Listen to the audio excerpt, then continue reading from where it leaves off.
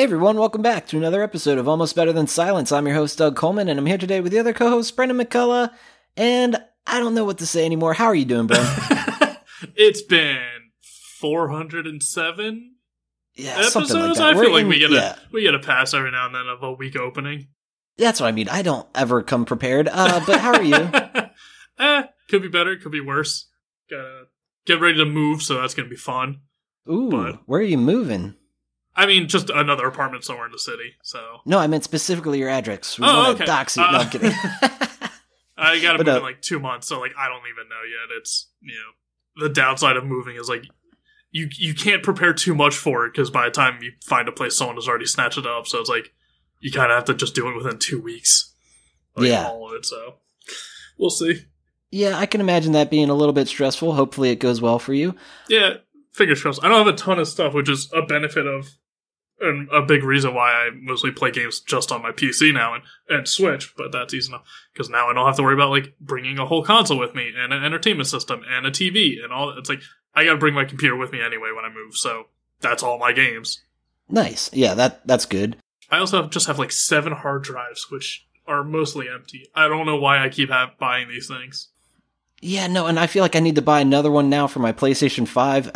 Man, I just have a boatload of hard drives myself. I guess that's a millennial problem. I guess I was worried about, like, storage space because I filled up, like, one computer, but it was, like, 250 gigs, so it wasn't even that big. So, like, I filled that up, and I was like, oh, I gotta prepare.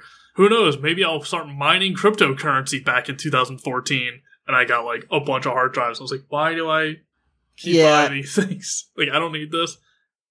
If only you did mine all that cryptocurrency. I mean, Mark tried to, like, get me and my roommates into it back in college. It's like, in hindsight, we're like, fuck, we should have listened to him.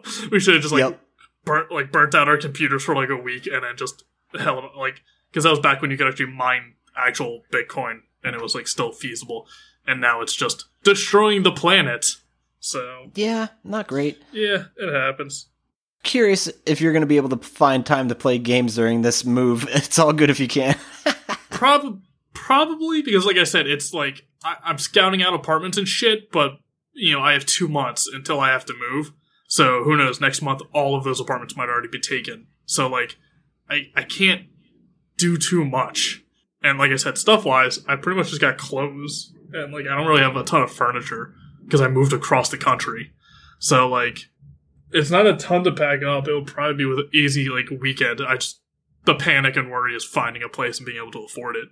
So, we'll see. But, games help me relax, so I'll probably end up playing them anyway. The downside is it'll probably be the same games I'm already familiar with. Well, that's fair. Well, and that's the thing. It's actually been a relatively surprising time in the video game industry. We have some new games coming out, already came out. We have Pokemon Snap out in the universe. We have Resident Evil Village. I see people playing on Twitch and stuff. So, yeah, already... Two games filled with things people want to fuck that should not be fuckable. Oh, wait. No, yeah, I didn't know that. Well, I did know that about the lady Dimitrescu. How do you say her name? I don't know. Not gonna try. Not even gonna bother. But, the big tall lady. Exactly. I did watch a friend play through some of that, and I know a lot of people were jumping in the Twitch channel and then being like, actually, I gotta leave. I don't want this spoiled. And for me, I'm not, like, really too concerned with it. I do intend on playing the game eventually, but as far as spoilers are concerned, I'm like, So I watched a lot of it, and game gets really fucking crazy, and I'm very excited for Resident Evil fans to finally get their hands on it and play. I will not spoil a damn thing. It's really good, though. Yeah, I'm not a huge, like, Resident Evil fan. I'm not a big horror fan in general. But I have been very impressed by the recent, like, I guess you could call it, like regen. Because, like, there's been new Resident Evil games. There's been 7 and 8. Was 6 new? No, 6 was, I think 6 was the last cutoff. But then they've remade 2 and 3 and are remaking 4 using the same, like, engine sort of thing. With 7, it was the, like, swamp and, like, the hillbilly family, and that was, like, really terrifying, and it was in VR. And then they remade 2 with Mr. X, and then they remade 3 with Nemesis, and remaking 4, God knows what will be in that. But then in 8, they got Lady Dimitrescu, or whatever her name is. Big hat, big lady. Yep, big lady. So they're cool using, like, the same engines and a lot of same mechanics and stuff. So I'm curious. So far, they've been upping themselves, like, every time and kind of improving it. people loved the remake of 2, a little, like, so-so on 3, and 4 is considered the best. 4 is the only one I've ever played. But 7 and 8 have both been wildly, like, acclaimed and well-reviewed games, and people seem to love them. So it's kind of crazy to see, like, a Resident Evil renaissance of, like, it getting a revival and doing great. Especially after 5 and 6 were like, it's not really that great. 5's kind of racist. So it's like, Yeah. And then, they kind of just rebooted with this whole new engine and stuff. And already I've seen an article saying they replaced, because with all these games, they've also been modded really quickly, turning, Mr. X, like, taking him from a 9-foot-tall monster that attacks you to a 1-foot-tall monster that still attacks you, but it's just very tiny now. And, like, turning him into different stuff. And true fashion of the internet, there's already a mod out for Resident Evil 8. And the big lady is now Thomas the Tank Engine. Oh, so no shit. It is just a meme of the modding community. I think it started with Skyrim, or at least that's where it got very popular, of just turning the enemy into Thomas the Tank Engine, and it continues. But it's not like her whole body. It's not like a full tank engine's like coming through her house attacking you. It's just her face, which is arguably worse. Because it's just like the Thomas the Tank Engine face on her body. Yeah, that's pretty bizarre. Whoever did it, kudos to you. Very well done. It's just super unsettling in like a haunted toy sort of way. Definitely. That's good that the internet's being the internet. Yeah. Something you can rely on these days. Did you get to see any of the Pokemon Snap gameplay, though? It really reminded me how I'm uninterested in this franchise. I don't know. I've seen a few people streaming it, and it seems pretty divisive, but I don't think any more than a modern-day Pokemon Snap would be anyway. Right. Because it's a lot of people being like, oh man, I fucking love Pokemon Snap. I'm getting into this. Like, oh boy, I love this. It's the same stuff I loved as a kid. And a lot of the people who didn't play it as a kid, or who played as a kid and the nostalgia has worn off, and they're just like, man, this is boring as shit. Yeah, a bit, yeah. Yeah, it's a photography game on rails, and you're incentivized to replay the same stages a minimum of 4 times. Most likely, like, 10 times. So it's a lot. Have you seen much of the gameplay or like how the rating system works? That's just a little bit on Twitch and like mainly just memes on the internet. One of the memes was like, "Oh, I take a picture of like a really like captivating image of like a sunset with like a Pikachu or something," and they're like, "Isn't this great?" And Professor Oak's like, "It's okay." And then like they're like, "Here's a picture of like I don't know Raichu's asshole," and he's like, "This is a 5 stars." So like I don't know. Yeah, there are definitely goofy memes going around right now about it. The new guy is like Professor Mirror, and it's like he... Oh, that's right, yes. Honestly, he just kind of looks like the professor from Pokemon Go, but he dyed his hair. Like, it's nothing remarkable. And yeah, you go through, there's the rating system, like the old ones, where it's like the size, the pose, the number of the Pokemon in the image, like the environment or something. And there's different like criteria for actually giving it a score, like 100 points here, 1,000 points here, 500 here, etc. Yeah. But then there's also a star system. So there's 1 to 4 stars, and then each of the stars can be bronze, silver, gold, or diamond. So there's a rating even within the star rating. And those are determined based on their poses. So, like, you can get a really shitty picture of a Caterpie, but if it's in a really good pose, it's a, like, 4-star diamond. Even though it's, like, blurry and out of focus, and, like, something's blocking it, and, like, all this other stuff. But if it's in, like, that specific pose, and that's confusing a ton of people. Be like, why is this 4 stars? This is a horrible picture. And then, like you said, they get the good picture, and it's like, why is this 1 bronze star? Like, this is great. And, like, that's really messing with people.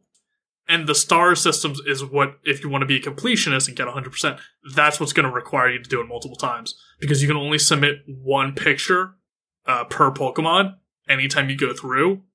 So say you got, and it tells you when you take your pictures, like, you got 1 star of a Pikachu, you got 3 2 stars of this Pikachu, you got 1 3 star of this Pikachu, you got 2 4 stars of this Pikachu. So it tells you, like, here are all the, here's an easy way to sort through, like, which ones are going to be which star. Okay. But you can only submit 1 of those. Not 1 per star, 1 per Pokemon. Total. Yeah, so you want to make sure you have a 4 before you submit, right?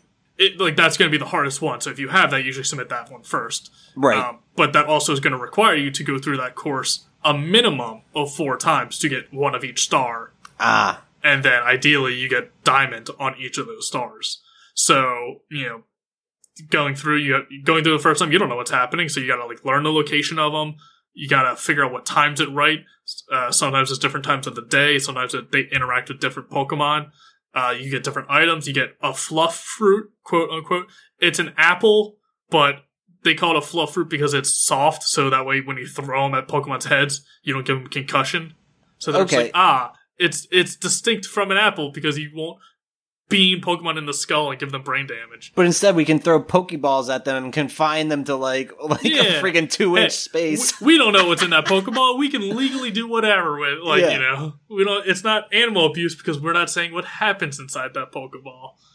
But yeah, so there's different items you can get that make Pokemon interact differently. Much like the first one, there's different events you can trigger of like, if I get this Pokemon and lead it over here with apples or Fluffruit, it'll trigger this. Or like, this Pokemon interacts with this Pokemon at a certain time. And so you gotta figure all of this shit out. So you're, like I said, you're doing each course, if you're doing a completionist, a minimum of 4 times, but you're likely doing each course 10 times each. And there's a few courses, but there's not like a ton. And yeah, it's going to be the same thing over and over and over and over and over again. Yeah, you better love Pokemon Snap. Yep. I think people miss when Pokemon Snap was out and everyone knew all of the secrets to it. That way you could go through and be like, I get the mountain range here that looks like Dotrio. I hit Mankey with a stink ball and it falls over and hits the switch. I unlock the new area. And you can do all those secrets and knock them all out in one run. Right. And you're just like, yo, I nailed this. I got great pictures and I got all the secrets. And they forget the hassle of what it was back in the day when we didn't really have the internet to use too much, or at least not a ton of people had the internet to use it. So when you're playing Pokemon Snap, you're like, I don't know what the hell I'm supposed to be doing here, but there's a Metapod somewhere in this goddamn forest, and I'm pulling my hair out trying to find it. And they're like, you have to throw a stink ball up in the canopy of the trees, and they all fall down. It's like, how would I have ever thought of that? Like, you heard it through rumors and back alley deals of like the secrets of Pokemon Snap. Totally. In the nostalgia, we all remember knowing all of the secrets. And like, this is great. You play it like 3 or 4 times and you beat the game. It's like, no, the grind in that game is very real. Yeah, so that's one I think I'm going to pass on, surprisingly. I remember earlier in the podcast when it was brought up and announced, I was like, I'll probably be playing that. Don't think I will be, but it's fine. I love Pokemon, though. From what I've heard of people, it's a great like wind down and relax game. If you're not trying to do completionist and like get everything, yeah, you get a few pictures. You try not to pay attention to the professor's bullshit rating scheme, and you just have fun pictures of like cute little Pokemon hanging out together, and it's great. But like the people who are trying to take it seriously or who are comparing it to the old one, the old one was a lot of nostalgia because the old one wasn't great either. So yeah, agreed. That's fair. Let's see here. Let's think. As far as the games we've been playing, I have a little bit of actually a pretty big update for Fall Guys. And I know you're kind of going to be like, how? Actually, how? So, here's the thing. I remember the last trophy I needed to platinum trophy Fall Guys is this one called Infallible, and it requires you winning 5 shows in a row. And already that sounds like an impossible feat with Fall Guys. And if I'm not mistaken, if you pull up that trophy specifically, it says 0.1% of players have accomplished this. And I was like, yep, never gonna do that. I can barely even get 3 in a row.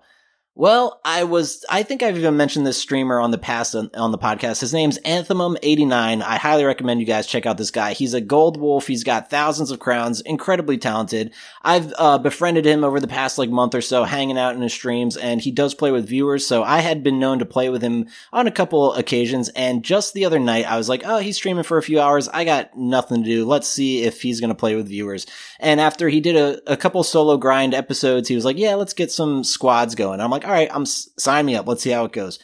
And I remember even in the back of my mind, I'm like, how cool would it be to get Infallible? But I'm thinking to myself, don't get ahead of yourself, Doug. Like, yeah, right. even with someone as good as this to carry you, it's a very challenging thing to do. Yeah. So what ended up happening was, first squad game, we won. I'm like, all right, off to a great start. Second squad game, we lost. So I'm like, okay, fuck. It's not as easy as I thought.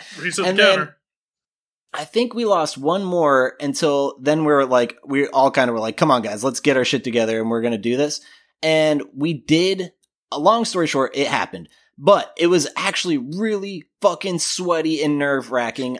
This other guy that was on our team is another, like, incredible player. Like, Anthem himself was saying, like, when I need someone to carry me, this is the guy I call. He had on a special outfit, like, that was like a crash test dummy outfit for Fall Guys, and I had never seen that before.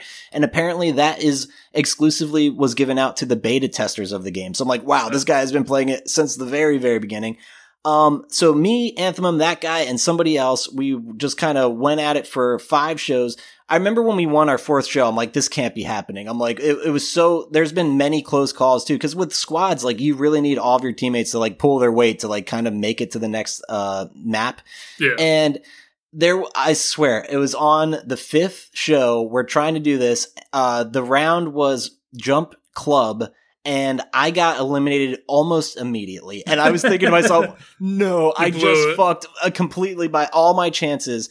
And the way that one works, though, is if your teammates remain in play, it just gives points for as long as they're hanging out. But that map is specifically in squads is like they increase the speed on like the spinner. So it's like very challenging. And what ended up happening was like, yeah, I have Anthem in my team. He's a golden wolf, which is like says a lot. He was like, it's okay, Silence, I can do this. And he was like, we just got to stay in this, guys. Like, we can't lose another bean or it's over. And I was like, oh my God, I can't believe I put so much pressure on them. Like, then Anthem goes. He got eliminated. I'm like, no. I'm like, we are so fucked. And then what ended up happening was, it was the freaking crash test dummy. His name's Leon. That guy just fucking held it so strong, was the last bean standing in that mode and brought us from 5th place to 2nd place, just him. And I was like, and it kept us alive. And then there was a couple of the other like rounds before the final where it basically was, we were in last place just squeaking by, and then we won, and it was just like the most glorious thing ever. I was just like, I honestly never thought I would see the day where I would get this trophy. I 100% attribute it to you guys carrying me through this. But that was the nicest thing about it was Anthem even said to me, he's like, dude, I know you're not like playing this as much as we do, but like you are a very good player. And he's like, we wouldn't have been able to do that had you not played as good as you did. And I was like, dude, that means a lot coming from the king. So I was like, dude, that's so exciting. So yeah, got my platinum trophy for Fall Guys. I feel like I don't even need to play anymore now. No, I'm just kidding. I just love the goddamn game. I know, it's so good. I'll probably be streaming it tonight. I'm addicted. But yes, big update there. Finally got that platinum. I never thought I'd see the day. And now you can die happy. Yeah, it was all because I got carried. Hey, I mean, they made the system. Yeah, that's the truth. And that's honestly my friends that have gotten infallible have said to me, they're like, dude, all you really need to do is get with some talented players and grind some squads and you'll have infallible in no time. I'm like, yeah. And that's exactly how it went down. So they're not wrong. But yeah, it's still, even like I said, squads infallible, not really easy either. There could be just some really bad RNG. Everyone knows how Fall Guys goes. Oh, yeah, absolutely. Yeah, so that was very exciting. I mean, hey, you got the platinum, that you're the platinum, hunter, so that's definitely a game that is, since you have so much time into. Yeah, and when I'm one trophy away, it's just like, for my OCD, it's so frustrating. It's like, what do I need to do just to get that one taken care of? And here we go. That one's checked off the list. And then this one isn't really video game related, but it was still very exciting. The same night, I dived into one of my booster boxes for Harry Potter trading card game. I have 3 of them, and I'm like, you know what? I'm going to treat myself, just open some booster packs. Crack open this nice vintage wine? No, trading cards. I probably should be friggin' streaming it when I do that, because it's like content there. But like, that's what, last night I'm like, oh, before I go to bed, I'll open one pack. And it was like a badass pack. There was a holographic dragon inside. I was like, oh my God. I mistaked it earlier. I was looking it up. I'm like, I think this is like an $80 pool, but it's like more or less like a $20 card. Regardless, I'm very happy with it. I never owned a holographic version of that dragon. So it's just cool. I'm excited, for my Harry Potter trading card game podcast. We're going to be doing some unboxing events. So that's something to look forward to. But yeah, it's just even opening the packs and stuff and like getting infallible, then getting a holographic dragon. I was on cloud 9. Take the wins you can. Yeah, exactly. 2021. It's we've went through enough. Yep. We're just feeding off nostalgia and crowns. But no, how about you, Bren? I can't give you too much shit because it's a lot of Binding Isaac for me. Been busy with other shit. I'm trying to run a D&D game. I'm trying to run the Waterdeep Dragon Heist game. So. Ooh. Or anyone who's ever played D&D, be very appreciative that someone was willing to run it as the DM. Because good Christ, does it take a long time to set up and organize everything. Yeah, that's a lot of work. Even just this one where people are like, oh yeah, this is levels like 1 to 5. It's pretty simple and like it's good for like early DM, like first time DMs. And it's not the first time I've DM'd, but I've done a ton. And it just, for anyone who doesn't know, Waterdeep is in the Forgotten Realms, in the world of D&D that it's, canonically set in. Waterdeep is like the biggest city. So there's just so much fucking shit. I have like 100 NPC tokens I gotta lay out on maps and figure out if they're even gonna encounter them. So it's just like, it's a lot of work. Yeah. So that's mostly been a lot of my time. It's just reading this module and figuring out setting it up. But I am looking forward to it. It is supposed to be very fun and it's very versatile. Basically, it is Dragon Heist. You're trying to get a lot of money. And there's like 4 crime families that are also trying to get it. So depending on what season you pick, determines what the villain of the module is. And it even says and encourages you, like, hey, you can swap them around. You can use one villain, you can use this other villain, you can use all of villains at the same time, like if you want to do all of the content at once. But my big problem with this, or my big concern with it is for levels 1 to 5, and level 1 players are real squishy. They like one fight can just wipe the whole party. Totally. So like, even if you're fighting against like a level appropriate villains or enemies, you could just have some real shitty dice rolls and no one on the party hits, and then the enemies hit all the time and kill the party in like 2 turns just because you're so low level. So like, I'm scared of accidentally killing my whole party. Yeah. But we'll see how that goes. Otherwise, actual video game wise, been playing Binding of Isaac a bit more. That's most of my just wind. Like, I have no real goal anymore, so that's just like my wind down zen relaxing game. Hell yeah. Until I played through it again, did what I did before, like I told you, find the photograph in Mom's room, teleport out, and then fight the like new boss, Dogma and the Beast, which I've talked about in earlier episodes. Yeah. Did it with another character. Took surprisingly long this time, so I guess I just got real lucky with my builds on the first times I did it. And then when I did it, there was a new item that's in. Once you ascend through all the levels you went through to get back to the top, you'll arrive back in Isaac's house. And in Isaac's house, it's just like his room, the TV room, and then like your mom's room. And in your mom's room, you find a chest with an item in it. And this is where it unlocks the red key, which is an item that allows you to open up a new room that isn't there. So if you're in like a room and it's a dead end, there's like 3 blank walls in the door you came in on, the red key will open up or will make a new door and make a new room to go into. So a room that wasn't previously there. The thing with this is, if you get the red key and use it in Isaac's house, like in the final level, is kind of a special area, you'll find that the character that you're playing as, like on the ground. And when you touch them, that unlocks like a secret mode that I wasn't even aware of. Damn. So once I did that, I beat that run, and I came back out to the beginning of the menu. It was like, select your character. And I noticed at the top it says like, press E to swap characters. I was like, what? And when I hit E, it showed all of the characters again, but they were all locked except for the one I just freed that I was just playing as. So it's basically saying like, you gotta do all of that again. You have to like go up to the house with the red key with every character and then free those characters again. And then there's this like bonus mode where they all have different abilities. So it's like, damn. So it went from like, here's 12 characters you can play as and beat the game like 9 different times with each character, and then do it all again on hard mode, so like 18 times. And then now they're like, hey, double that. Now it's 36 times with 12 characters. It's like, fuck! Like, I was like, I'm done. Yeah, I'm not doing all this again. But I have done it with 2 of the characters. So I did it with Eden and Isaac. Isaac's the main character. In this new mode, Isaac, from what I could tell, was pretty much the same, but only had, I think, 8 items throughout the whole game. So once you hit your 8th item, you have to swap it out for something else. So it limits how many you can carry. And that sucks, because you like sometimes you get real shit items, and if you only have a limited supply of them, it's real rough. So I was like, this one's tough. I don't think I'll be playing this one too much.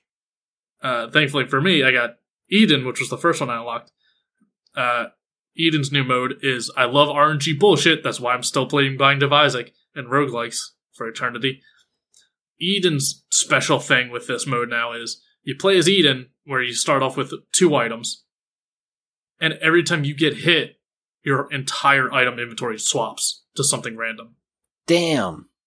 So just every time you take damage, there's a few modes where it's like, every floor you go on, it changes your build. This one is any time you take damage at all. That's all insane. of your items swap. And it's crazy. It's like, this is a great build. And it's like, this is a terrible build. And it's nuts. And that I enjoy because I love just the, like, constantly having to adapt. That's why I played Mystery Heroes in Overwatch all the time, where it's like, I don't know who I'm playing. I gotta be good with everybody. Let's see how it goes. Yeah. So, that mode is fun, but it is tough. And I'll get to why it's tough in a second. With this new mode, I also unlocked, there's challenges, like special builds of, like, there's one called Isaac's Awakening, where you have a shield and sword and you don't shoot any tears. And you essentially play it as, in Zelda. Like, you play as Link, essentially, like Link's Awakening, but it's with Binding of Isaac. Okay. So, like, that's a challenge mode where, like, you only have these items and you have to go through the whole dungeon, the whole run, using only these items. And so, it's a fun little challenge. There's a new challenge I unlocked, which is just blank. Like, these are all, like, numbered and they have names on it. There's one that's just at the very bottom of the list and it's just a blank space. It doesn't say anything. And I was like, well, that's weird. Like, it's definitely intentional. This game doesn't, like, bug out like that. So I'm like, well, let's see what this is. And it just starts you off as Isaac, and it seems like a totally normal run. But, like, it's basically a glitched run of the game. The stones and doors are all, like, different colors of different floors that you're not on, and they're, like, just bleeding into each other. All of the items are now, like, 5 items. Like, the icon for it, the image for it, is, like, 5 icons mashed together. And when you pick it up, the text is all scrambled and just makes no sense. So I don't even know what I'm getting. Yeah.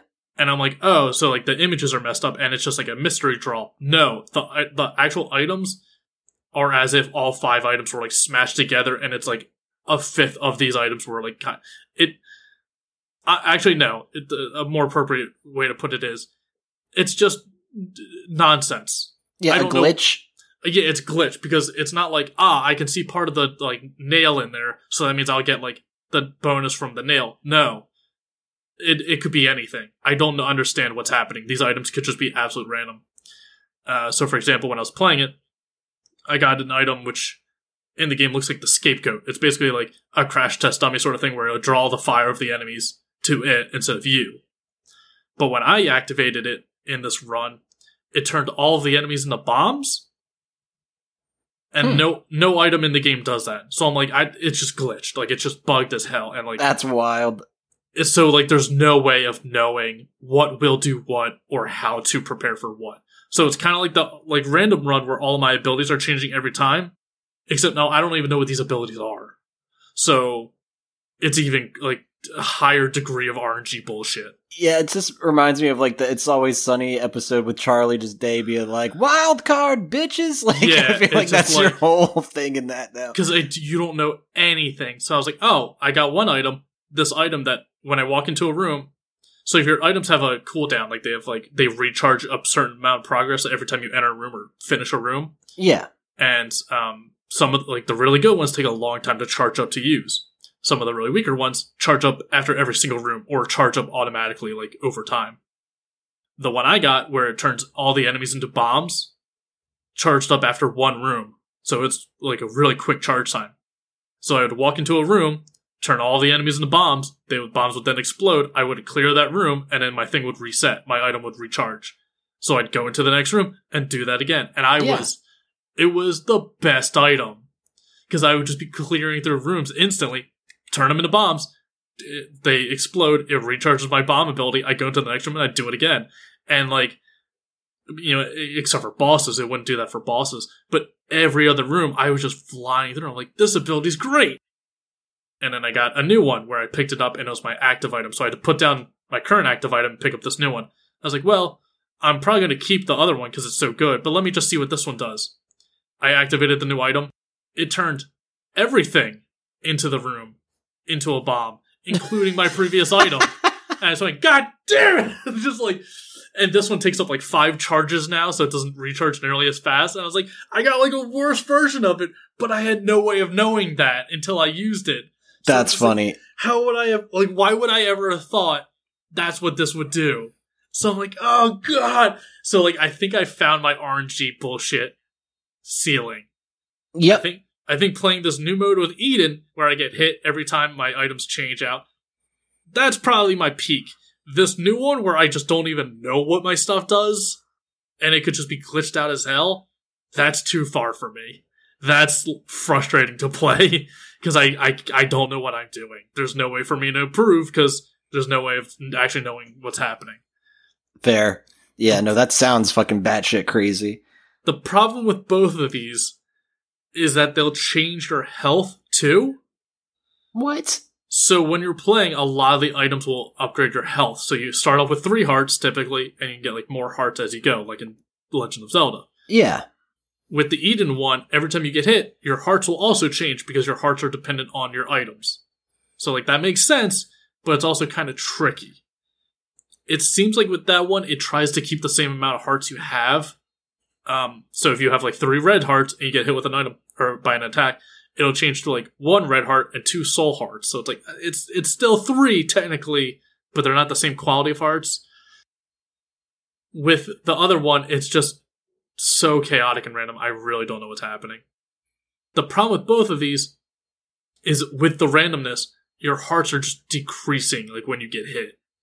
So like the difference between a red heart is if you have a red heart and you get hit, you can replenish it. You can find health later in the level and replenish it. With soul hearts, if you get hit, that heart is gone. It's like temporary health. So once it's gone, and you can replenish it by finding a new one. But like, it's not going to replenish on its own.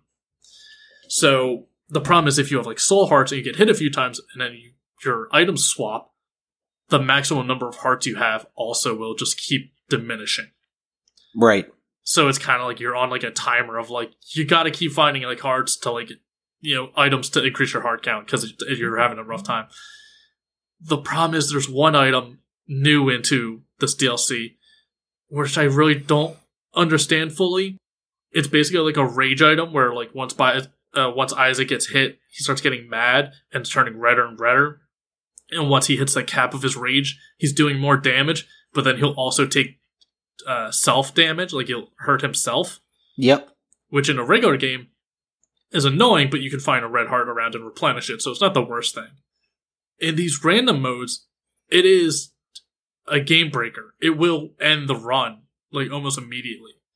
So with the truly chaotic one, where it's all glitched out, I don't know, if I get that, I don't know what item I have that's causing that. So there's no way for me to swap it out. And if you pick up the item, you can't swap it out anyway.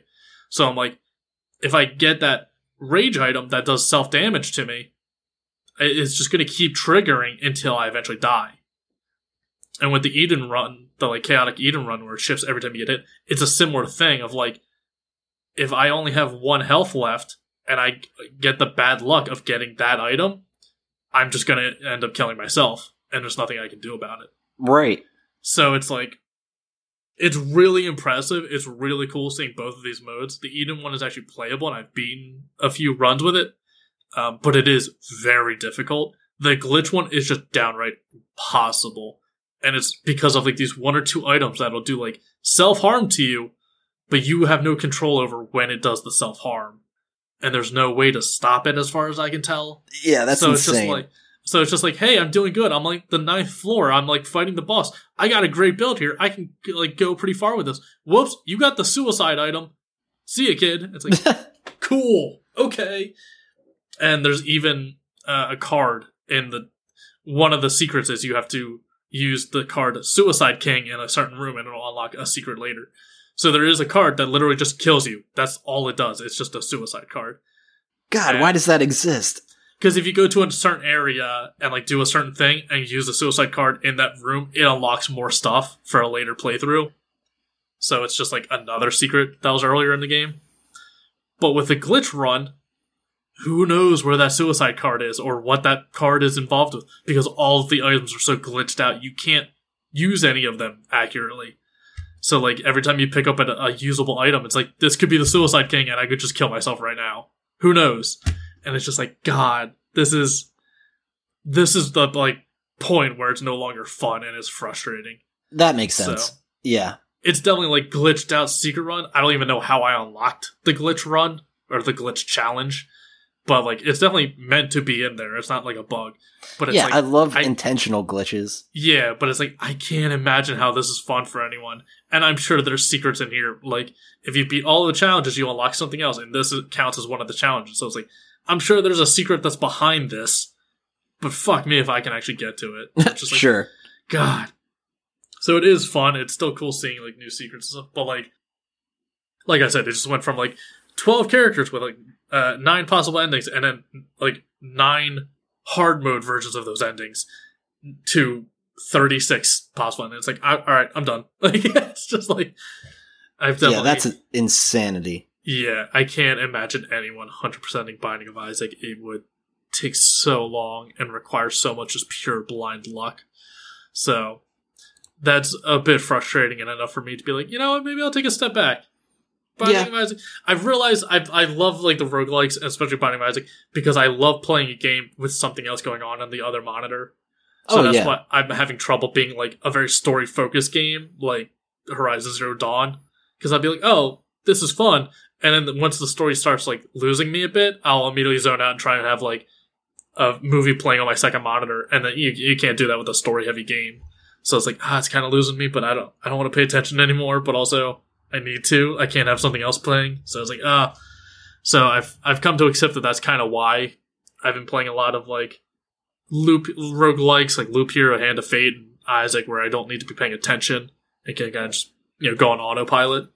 Yeah, there's nothing worse than going through, like, a semi-story heavy game and then be, like, just blasting through the dialogue and then towards the end of the game being like, oh, wait, I actually care. That was me in Code Vein. I was like, I don't give a shit. I don't give a fuck. I just want to kill big monsters and move on. And then by the end, I'm like, wait, what's happening again? I was like, fuck. So yeah, it's, if it is story heavy, you gotta be in the right headspace for that kind of stuff. Yeah, and I mean, I think we talked about it off the air. I watched all of Hunter x Hunter in, like, the last 2 or 3 weeks. And that's 140 episodes.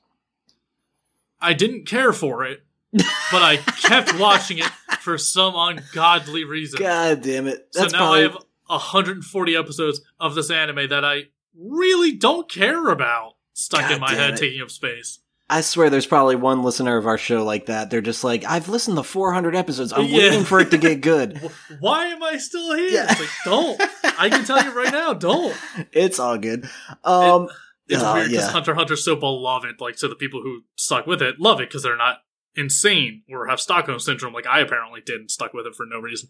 So if I tell anyone, I'm like, what was your favorite part? Did you get real emotional when this happened? I'm like, nah, man, I kind of hated all the characters. Like, it kind of sucked. I'm kind of disappointed on a large scale. And they're like, oh, then why'd you keep watching it? I'm like, I don't know! Yeah, no, that's so, like, I can't justify my actions, but also I'm not happy about, like, anything that happened in, like, the 140 episodes. So I'm like, I can't be mad at anyone. I did it to myself, but also I can't talk to anyone about it because I didn't like it. That's a lose-lose for everyone, Brad. Yeah, it's just like...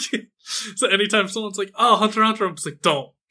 Just don't. Just get away from me right now. God damn, that's really funny. But I did right before this podcast because I knew I was going to have much. I'm like, fuck, let me buckle down. Let me get in Devil May Cry 5. Let me finally just... I thought you were going to say, let me just keep watching Bleach. No, I'm just kidding. No, I did my time. And it's coming back for some fucking reason. God. To finish up the worst 2 arcs of the series. Fuck! Oh, dude, I triggered mad. Brent. All right, Devil May Cry 5? Devil May Cry 5. I thought about it. I was like, all right. Once I came to the realization, I'm like, let me just get into a story mode. I'll just have to be playing a game that, like, sucks me in, and I can't have my ADD going off on a second monitor, like, my attention being divided. Yeah. And I was like, all right, let me play Devil May Cry 5. It's been on my back burner for a while. I intend to get to it. It's supposed to be really great. Even if you don't know the Devil May Cry series, I don't. This is going to be my first one, but I hear it's great regardless. And I didn't play it. Instead, I saw that Digital Devolver is having a sale right now on Steam. So I was like, well, I like a lot of Digital Devolver games. Hell yeah. Enter the Gungeon, Grease, Loop Hero, Carnian? Carrion. Carrion, yes. Carrion, that's the one. So I'm like, I like all these games. Let me see what else they got. They're a good publisher, so I trust them with any cool games. Yeah. And unfortunately, most of them I have played or seen and don't want to play them. But I was like, okay. But there was one that caught my attention, which is just had the name in front of me, how to pronounce it. It's like Olija, but it's spelled Olija. Okay. But the J is like the ya pronunciation, like Spanish. Gotcha. Yep. So it's like Olija. And it's a pixel game. It's a pixel side-scrolling like adventure game. And I'm talking like pixels like DOS pixels, like DOS games. Like it's very simple pixels. Damn. But because of like the simple restriction they have themselves in with the design, it allows them to play really well. So there's a lot of good like animation with the pixels, and you could tell like what's supposed to be what. They learned, how to improve on it, like despite the limited, limited design mechanic they've put themselves into. The thing that caught my attention is the animation in like cutscenes, or maybe this was just like an animated trailer for it. I don't know, but there was like an animated trailer playing on Steam, and it was gorgeous. The animation looked awesome. So I was like, nice. If this is what like the cutscenes look like, the cinematic cutscenes, I'm like, I'm fucking in. Let me see what this is about. And I downloaded the demo. So there's still demos now, which is great. So I was able to play like the first area of it, I guess. And I didn't see any of the animation or cutscenes. So I'm just like, well, what the fuck? I got bait and switched. So I bought it because it's only $10 right now on sale. Fingers crossed the animation's actually in the game and not just an animated commercial. And that's all it was. Because the animation looked awesome. So I really hope that is in the game. But from what I could tell, this game is playing the demo.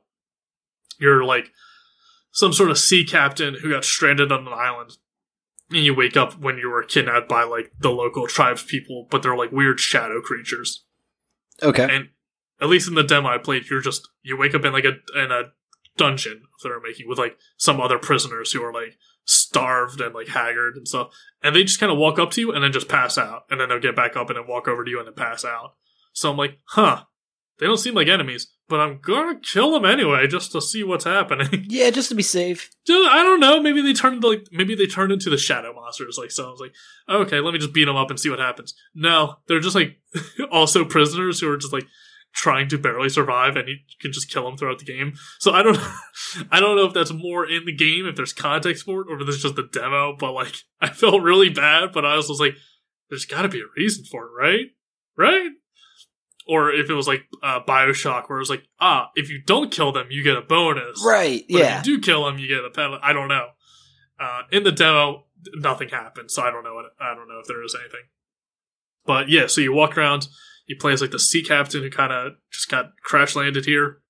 You got like different mechanics. You got like you can jump, you can roll. I like the roll because it's not like a combat roll in like Zelda where you do it to speed up and you're just rolling constantly. He rolls and it kind of flops at the end of the roll and then has to like pick himself back up. So it's like he's not a big adventurer guy. He's kind of like out of shape sea captain. He's like, all right, let me get back up here. So like it adds a lot of personality just in that animation and mechanic. Yeah, I like that. The unique thing with this is you get a legendary harpoon, and when you throw it at enemies or throw it at like boxes, if it gets stuck in something, you can teleport to it. So that's kind of the unique mechanic of this, is that you'll throw a harpoon at an enemy and then teleport on top of them and then kill them like a finishing blow. Okay. So you also get like a sword and like a repeating crossbow later, at least in the demo you got it.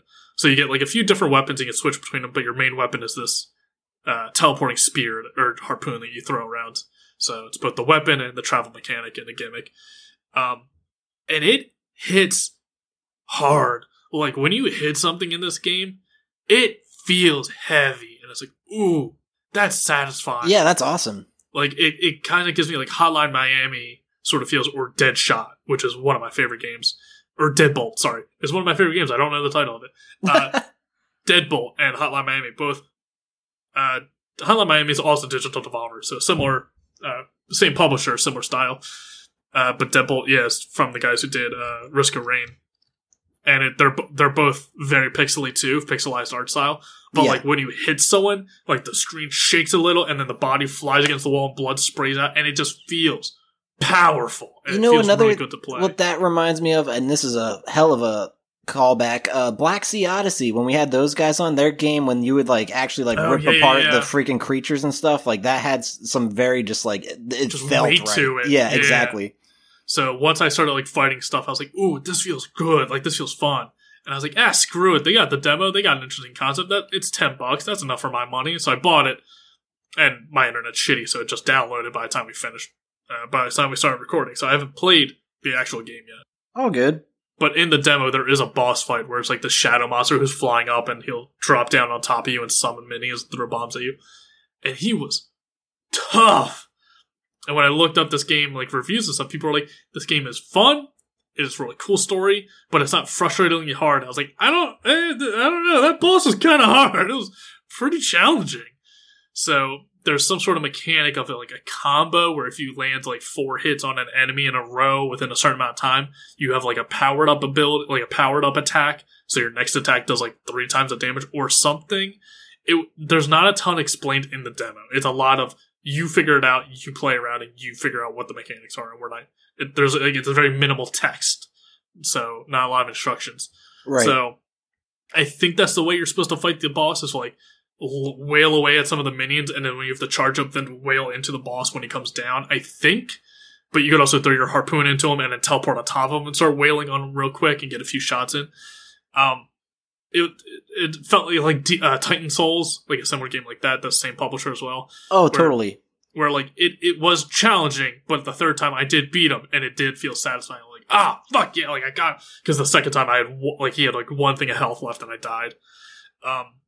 So like it was tough because the guy's your character's pretty squishy, but the combat was satisfying to play, and I think it's one of those games which is the unique combat. After maybe like 2 or 3 hours, and once I get used to it, I'll be able to combo stuff better and figure it out better. But totally, at least with the demo was like, ooh, this is pretty tough. But, you know, it was enough to get my interest. So even if there isn't those beautiful like animation cutscenes, I think I'll still be happy with this game. It still seems interesting enough. And apparently it's not like super long. It's not like 40 hours or something. So I think I'll still be happy with the purchase. But I am, fingers crossed, I hope that animation's in there because it looked really good. Yeah. So we'll see how that goes. Yeah.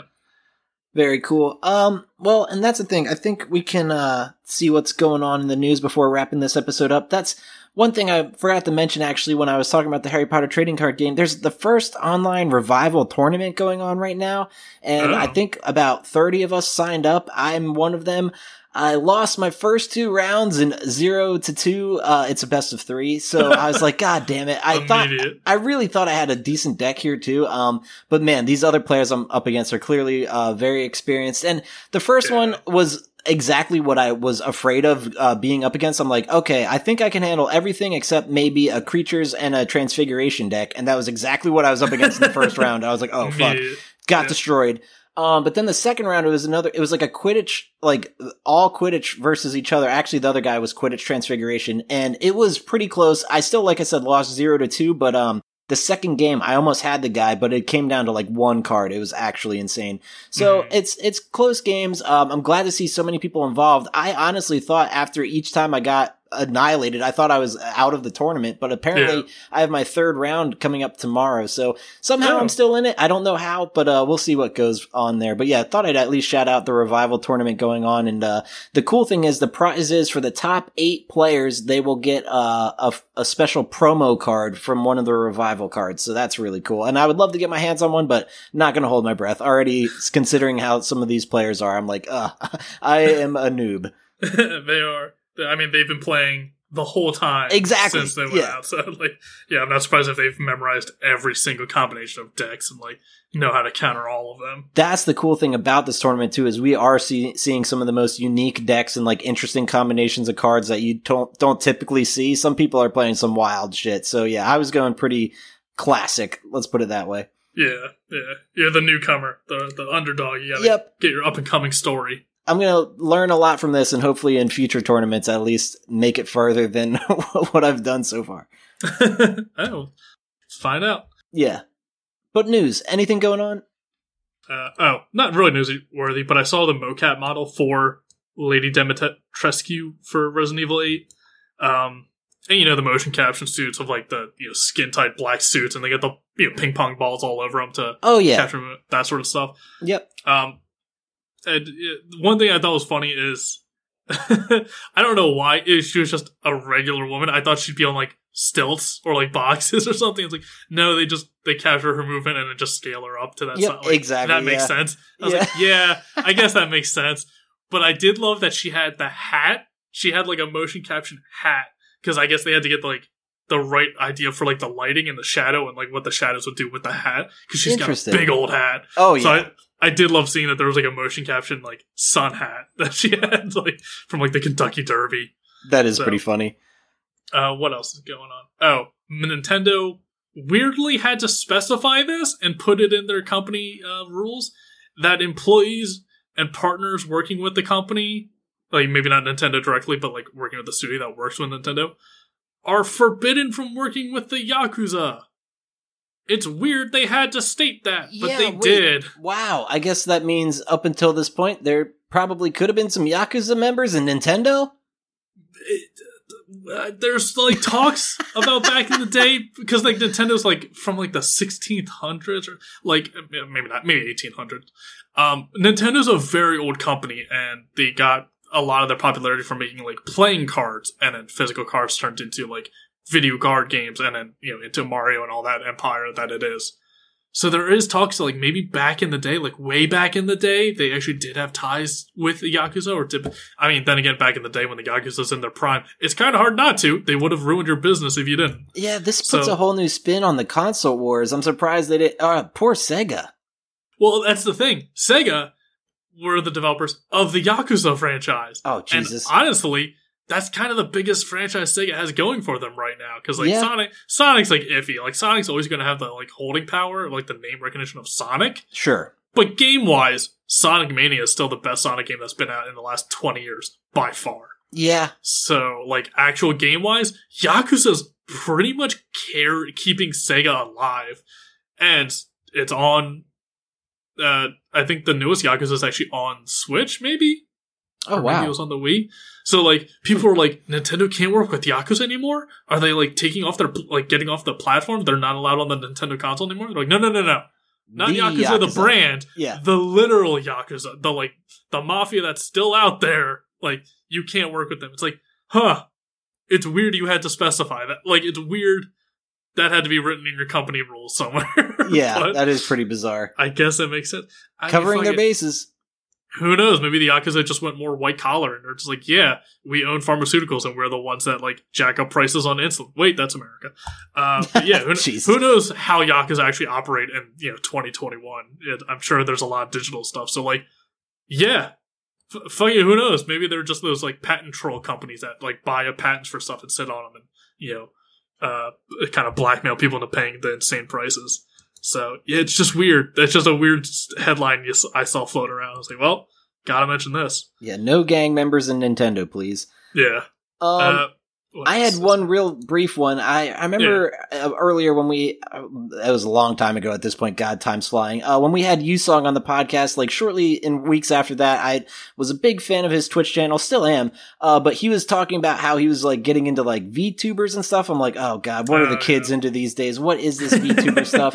And I finally, as a result, like got into my first one. The reason being is all because of G4. I know we've talked about how G4, the TV network, is supposedly coming back sometime this year. We'll see if that happens. Well, what do you mean by what you got into? What do you mean by you got into, Doug? Because I'm like, I'm not very deep. It's not like I'm subscribed to the channel, but I am tuning in whenever I see them go live.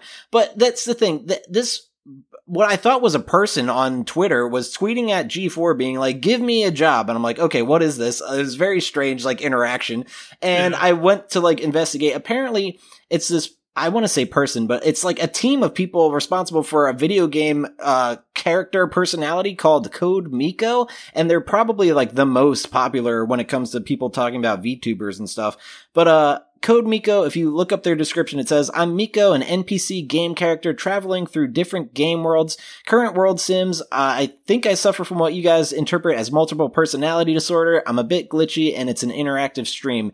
And boy, that is just like scratching the surface of what this actually is. It is such a strange, form of entertainment. I find it very interesting. I definitely can see why people are captivated with it and tuning in by the thousands every time this video game character goes live on Twitch. It's like a talk show almost where they interview people, but also like the chat is interactively controlling just about everything. Like you can change her hair color, the language she's speaking, the size of her head, having her dog appear on her desk and stuff, like all this really ridiculous stuff. And like, the dog is more or less like a Boston Electronics like thing. It's very just strange. I feel like the best like way for you to wrap your head around it is just go and watch one of the streams, and either you're going to instantly be like, this is not for me, or you're going to be so confused and intrigued that you're like, let me just stick around and see what happens. Very entertaining. I definitely understand why they have such a big following. And yet, lo and behold, shortly thereafter on Twitter, I saw G4 tweet something to the effect of like, and welcome on our newest member to the team, Code Miko. I'm like, this isn't even a real person, but it's the tech behind it is super interesting. They're using like Unreal Engine and everything, and they have a whole team of people like coding this, so it like works out. And yeah, someone's probably got a mocap suit on like you were describing, and like somebody's clearly voicing Miko, so there's a lot of work involved in this stream, and it's just super interesting, unlike anything I've ever seen before. Yeah, I've seen a few of these VTubers popping up, starting with YouTube, and, thus the name Tuber. There's been a few, one in China that got a lot of popularity because while they were streaming, the green screen behind them fell and turned out it was a dude. So I was like, oh, it's not the cute anime girl you thought it was. Who would have guessed this? Oh, that's right. Everyone. Catfishing is a thing. But I've seen a lot of these pop up. There's like a whole group of them. Miko I've definitely seen her pop up, but it's like, yeah, she's like an Unreal Engine 3D sort of model.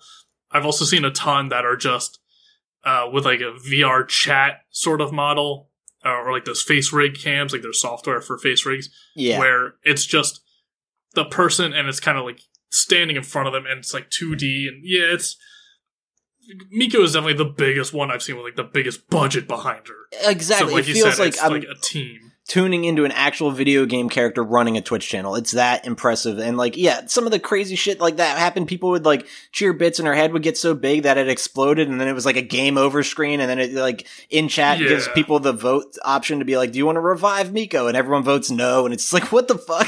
It's just all insane.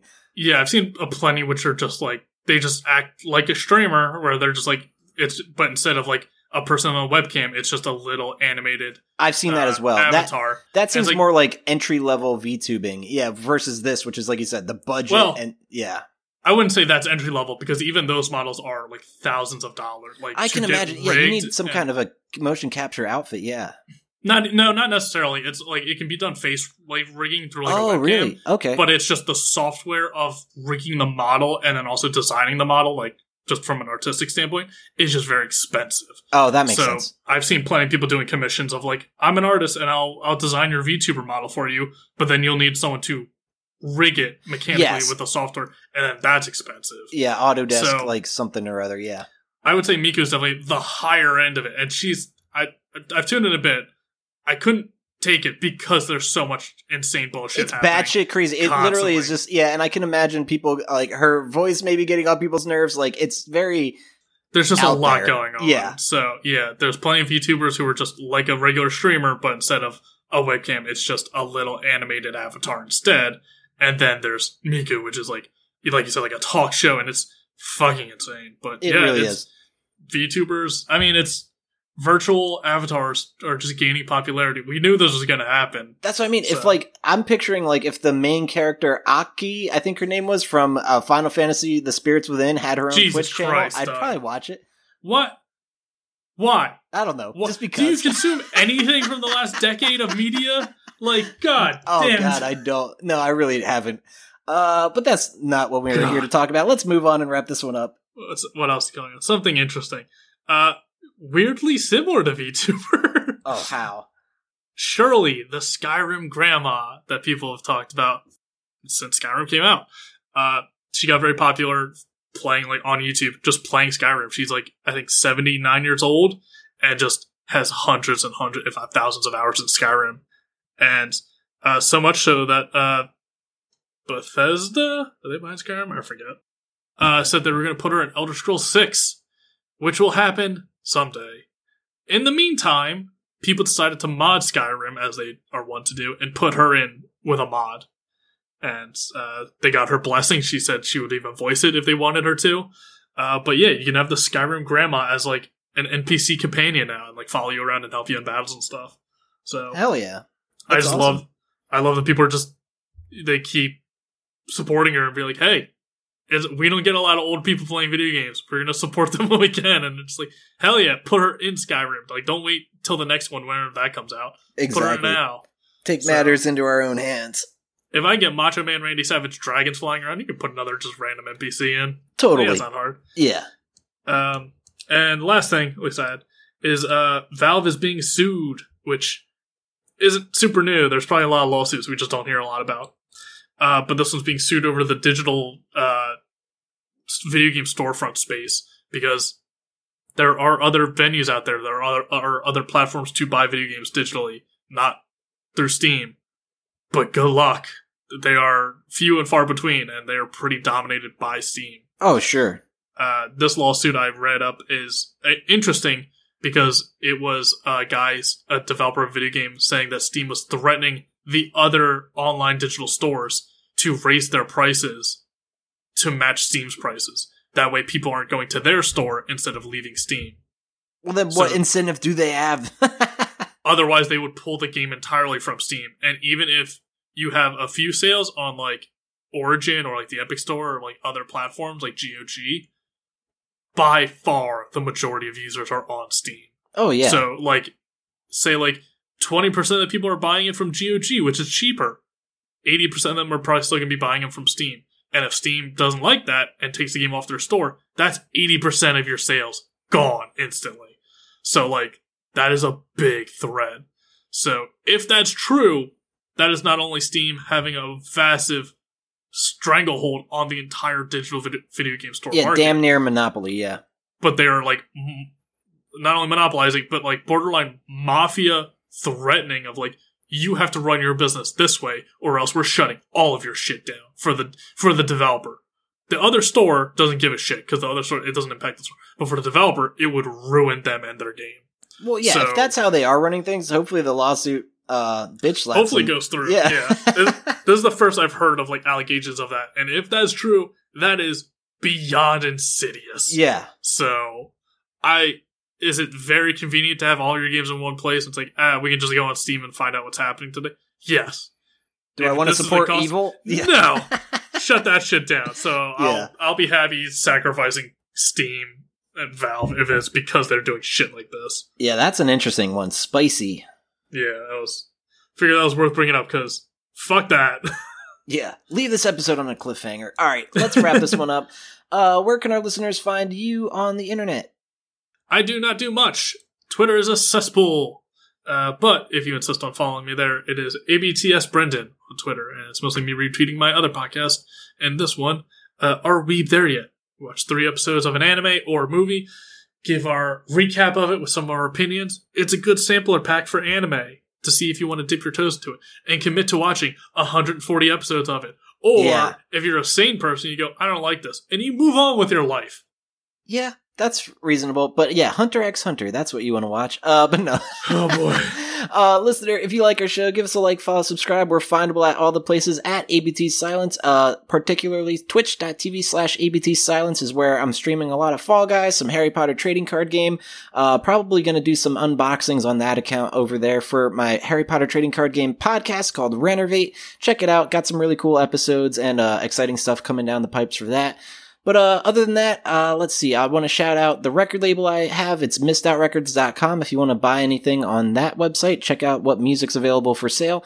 And the band that does our intro and outro music is a band called Kinda Alright. Head over to kindaallright.bandcamp.com for more music from them.